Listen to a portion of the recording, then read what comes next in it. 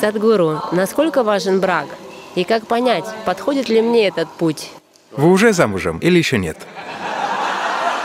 Нет. Хорошо.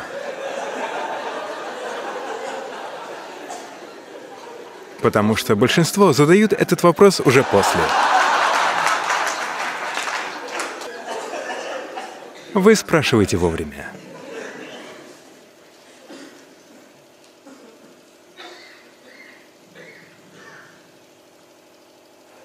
Давайте сначала разберемся, зачем вообще нужен брак.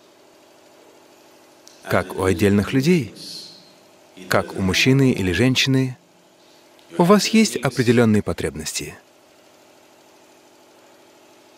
Когда вам было 8 лет, как вас зовут? Ануша. Хорошо.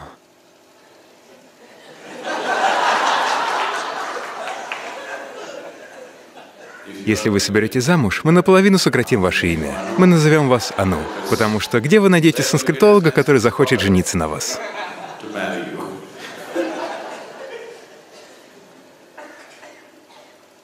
Итак, когда вам было 8 лет, если бы я спросил: «Ану, хочешь выйти замуж?»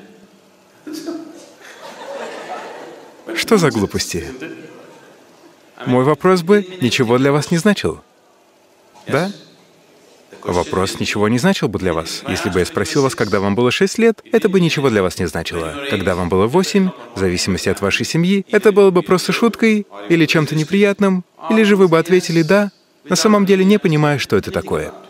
Если бы я задал свой вопрос, когда вам было 14, вы были бы немного смущены, поскольку бы уже рассматривали такую возможность.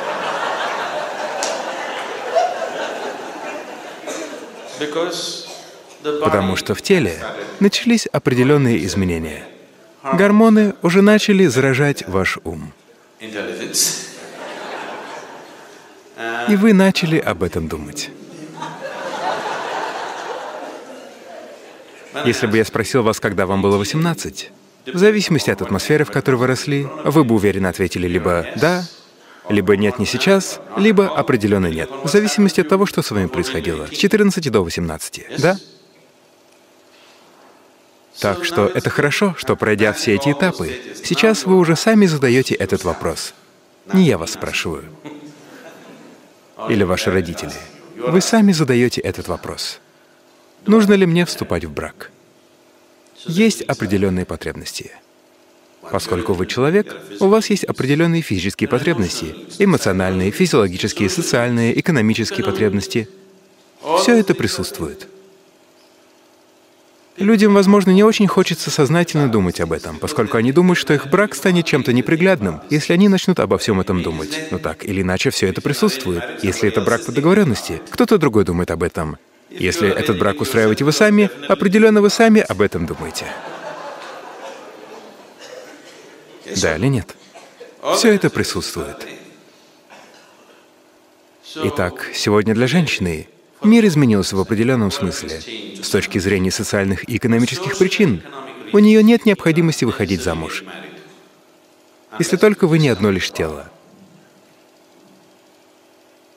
Вы не понимаете, о чем я. Если только она не одно лишь тело, без мозга.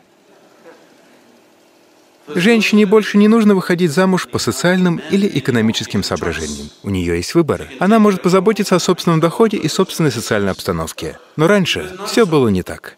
100 лет назад, даже если у вас не было ни физических, ни эмоциональных, ни физиологических потребностей, только по социальным и экономическим причинам вы должны были выходить замуж, да? Но сейчас это не так. Сейчас есть небольшая свобода. По крайней мере, 2 причины, по которым вам нужно выходить замуж, отпали. Теперь вам нужно подумать над оставшимися 3. Психологически. Нужен ли вам спутник в жизни? Нужно ли вам эмоциональное общение? Насколько сильны ваши физические потребности? Вы должны посмотреть на все это как отдельно взятый человек. Нет социального предписания, что все должны или не должны жениться или выходить замуж. Так это не работает. Насколько сильны эти потребности у вас лично? Является ли это временной необходимостью, которую вы можете легко преодолеть? Если это только временная потребность, не стоит выходить замуж, говорю вам. Потому что это того не стоит. Связывать себя таким образом. Потому что эти узы связывают не только двух человек, их становится 4, иногда и 6.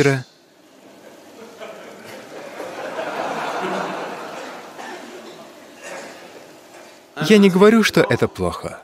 Хотите ли вы этого? Вот в чем вопрос. Это должно определяться каждым отдельно взятым человеком, а не социальными нормами. Каковы бы ни были социальные тенденции, именно с этого я и начал.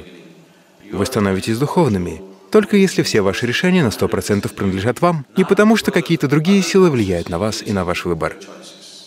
Действительно ли мне это нужно? Пока что люди не нашли другого решения. На Западе, но также теперь это зачастую происходит и в Индии, люди говорят: «Я не хочу жениться, мы просто будем продолжать жить вместе». Что это значит? Если вы живете с другим человеком, это все равно брак. Есть у вас свидетельство или нет? Но если вы думаете, что можете менять партнера каждые выходные, то вы наносите себе серьезный ущерб. Потому что так же, как и у вашего ума есть память, у вашего тела также есть память, которая намного сильнее. Причина, по которой мы с вами отправляемся в такие пространства, даже если вы ничего не понимаете интеллектуально, почему создавались энергетические пространства и пространства, открывающие другие возможности? Потому что тело впитывает и хранит их. Тело обладает очень сильной памятью.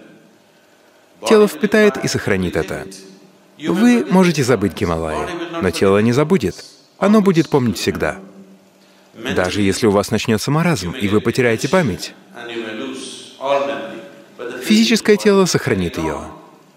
Оно не отдаст ее. Вы не утратите свою кармическую субстанцию просто потому, что потеряли память. Так что физическая близость — это то, что традиционно называется рунанубанда. Она создает глубокий отпечаток в памяти. И слишком большое количество таких отпечатков приводит к замешательству и страданиям. Это несложно заметить. Вы можете очень ясно увидеть это. Те, кто живут очень распущенно, никогда не могут радоваться по-настоящему. Они вот такие. Посмотрите повнимательнее на людей вокруг. Это можно явно увидеть. Люди, распущенные в плане своего физического тела, не могут ни смеяться, ни плакать как следует. Они становятся такими, потому что воспоминания о физическом теле в течение одной жизни создадут множество подобных отпечатков. Так что это не решение для удовлетворения таких потребностей. Либо вступайте в брак, либо не вступайте. Но в таком случае вам нужно будет преодолеть все эти потребности. Но это то, что вы как отдельная личность должны решить для себя. Насколько сильны мои потребности, если вы хотите ясно это осознать. Не испытывая социальное влияние, лучше всего, скажем, взять отпуск на месяц и приехать в ашрам и просто медитировать. Когда вы принимаете решение, вы должны быть в состоянии ясности, свободными от любых влияний. Как от влияния гуру, так и от влияния общества. На вас никто не должен влиять. Привнесите определенную ясность.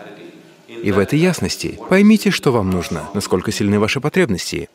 Если это не обязательно, все, как только вы примете решение, не оглядывайтесь назад. Если вы приняли решение идти этим путем, не смотрите на другой, просто следуйте этому. Вы должны выбрать что-то одно. Если вы будете метаться, вы постоянно будете испытывать замешательство. То или это, что лучше, что лучше. Не существует чего-то лучшего. Какой бы выбор вы ни сделали, если вы вкладываете в это свое сердце и душу, чтобы это работало, это будет чем-то замечательным. Это не что-то самое лучшее вообще, потому что такого не существует. Если вы действительно вкладываете себя в то, что делаете, это замечательно. Но это не самое лучшее. Лучшее предполагает других людей. Не так ли? Лучшее. Значит, если у вас лучшая ситуация, это значит, что вы справляетесь лучше, чем кто-то другой. Это всегда по сравнению с другими людьми. Это самый разрушительный процесс. Как только вы пытаетесь быть лучшими, вы вступаете на путь саморазрушения. Я занимаюсь чем-то замечательным. Это не вовлекает никого. Я просто иду по улице. Я думаю, что занимаюсь чем-то замечательным. Я не занимаюсь чем-то самым лучшим. Йогин, живущий в пещере в Гималаях, не занимается чем-то самым лучшим. Он занимается чем-то замечательным для себя самого. Кто-то женат и счастливо живет со своей семьей. Он занимается чем-то замечательным, но не чем-то самым лучшим. Так что не пытайтесь заниматься чем-то самым лучшим. Вы впустую потратите свою жизнь, потому что это вовлекает целый мир. Вам нужно быть Александром Великим, чтобы делать что-то самое лучшее. И, конечно же, то, что он делал, не было ни самым лучшим, ни великим. Поскольку больше ни на что он не годился, мы назвали его великим и отделались от него. Потому что он не попадает ни в одну из категорий для человека. Правда. Так что речь о том, чтобы достичь некоторой ясности в себе, когда вы принимаете решение. Если вы принимаете решение, дороги назад нет. Чем бы вы ни занимались, если вы просто подметаете пол с полной вовлеченностью, если вы просто будете подметать пол каждый день, вы достигнете просветления. Я не шучу. Больше ничего не требуется. Но проблема в том, что человек, подметающий пол, хочет стать кем-то другим, а тот другой хочет подметать пол. Этот хочет еще чего-нибудь, а тот чего-то другого. Никто не делает то, что он делает, с полной вовлеченностью. В этом вся проблема. Что бы вы ни делали, если вы делаете это с полной вовлеченностью, если есть нишчала таттвам, если вы что-то делаете, то вы делаете только это, и все. Вот какими вы становитесь, когда водите на дорогах в Гималаях. Вот что делают трекинг и походы в горах. Когда вы занимаетесь этим, вы не можете заниматься чем-то другим. Если вы будете заниматься чем-то другим, это будет последнее, что вы сделаете в своей жизни. Правда? Если вы управляете автомобилем на очень большой скорости, это единственное, чем вы занимаетесь. Если попробуете отвлечься, это будет последним моментом в вашей жизни. Живите именно так. Что бы вы ни делали, делайте только одно это, на 100%. Если у вас есть нишчала таттвам, что бы вы ни делали, это будет хорошо. Но каждый день вы переключаетесь с одного на другое. Люди после 15 лет жизни в браке начинают думать, возможно, мне следовало стать брамачари. Люди после 10 лет брамачари начинают думать, может быть, мне нужно было создать семью. Так, вы лишь без конца растрачиваете свою жизнь.